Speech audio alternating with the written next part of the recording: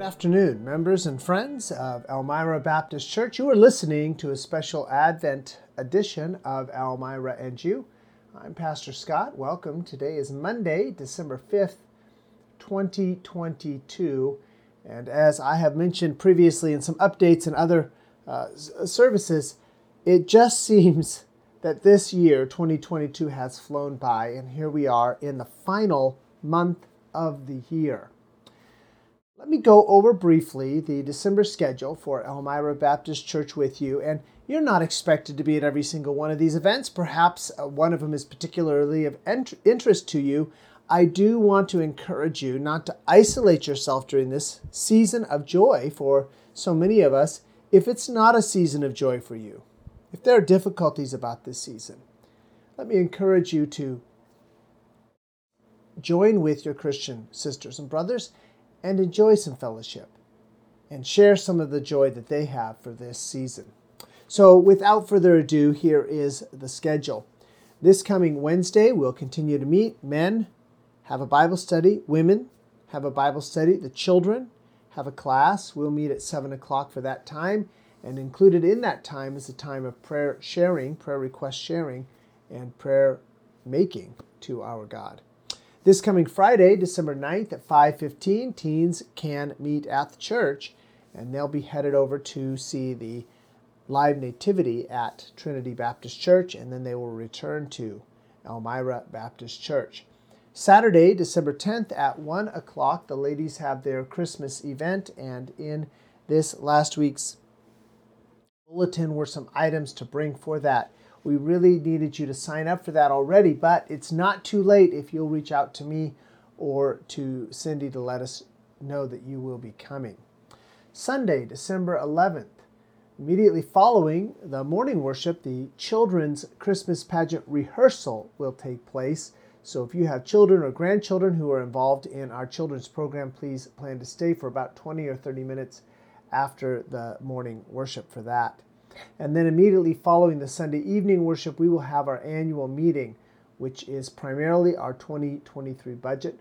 Please plan to stay a little while for that as well. On Thursday, December 15th, homeschoolers, you can meet at the Watts home from 1 to 4 o'clock for a time of Christmas cookie decorating, among other things. And we are trying to get a ball rolling here on homeschoolers meeting about once a month for a time of socializing, time of making friends, a time of enjoying time together. Saturday, December 17th at 2 o'clock in the afternoon is our Christmas caroling event. On Sunday, December 18th, after the Sunday morning worship, our children will, at our Sunday morning worship, not after, at our Sunday morning worship, our children will present their Christmas program. Please invite out guests if you would. And then on Wednesday, December 21st, 7 o'clock in the evening, we'll have our evening of Advent when both men and women and children will gather to celebrate the coming of our Savior. Saturday, December 24th at 7 o'clock in the evening is our Christmas Eve candlelight service. And on Sunday, December 25th, that is Christmas Day, Sunday is, we'll only meet for the 11 o'clock morning worship. I want to accomplish two things. Number one, I'm taking pressure off of those who prepare for Sunday school, who prepare for Sunday evening, so that they can spend more time with family around Christmas Day. And secondly, I want to give you time to spend with family. If you're out here in California, your family's in another state, please reach out to us. We want to invite you to join with us for that special day of celebration. Wednesday, December 28th, we are going to postpone our Bible study, and instead we'll meet on Saturday, December 31st from 7 till 9 p.m. for our New Year's Eve meeting, and follow that on Sunday, January 1st, with a full day of worship to kick off the new year. Wow, so many things going on, and I'm grateful for each of you participating in those items. I also want to take some time over the next few weeks as we have these opportunities to talk about Advent. Advent is the anticipation of the coming Savior. Now, in the Old Testament, they anticipated a coming Messiah, a coming Savior. We know that they did. The Old Testament prophets talk about him. And in Luke chapter 2, we see two particular individuals who had spent much of their life waiting for the Savior. One of those was a man named Simeon.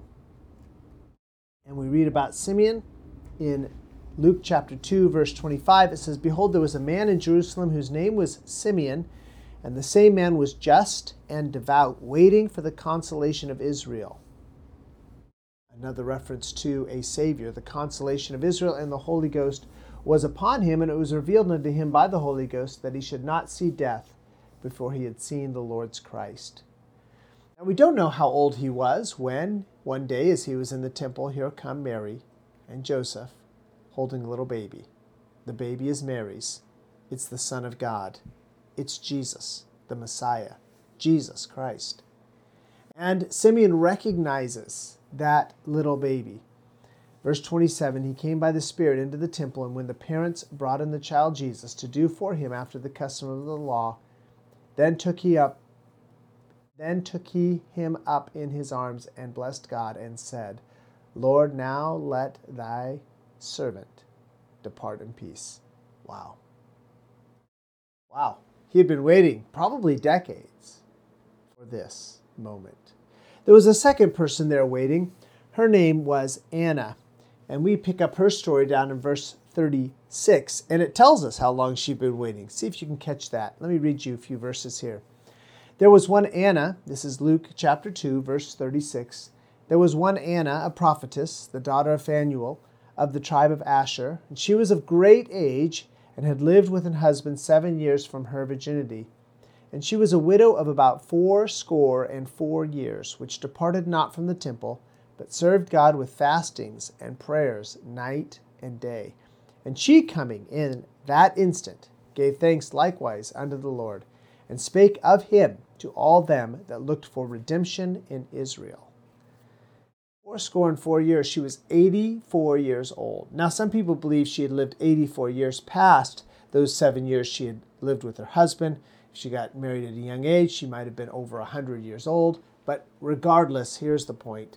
At least decades, Simeon and Anna had waited for a Savior.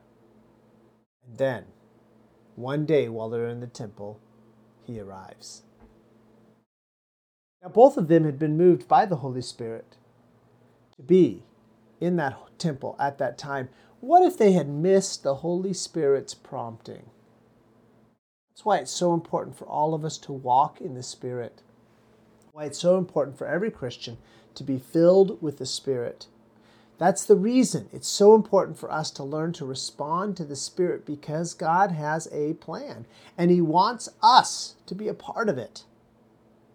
We can so easily miss it if we're distracted by other things. Yes, some folks have been waiting for Jesus to come a second time, and they've been waiting now for decades. And they may wait decades more, and the Lord may even call them home before He sends His Son a second time. Regardless of how many Old Testament saints waited for the coming of a Savior and were taken home to glory before that time, regardless, Jesus is coming again. I can guarantee you that. Are you ready? Are you responding to the Spirit so that you're in that instant where God wants you to be? This has been Elmira and You for Monday, December 5th. You can join us Sundays, 9:45 for Sunday school, also 11 o'clock for morning worship and 5 o'clock for evening worship.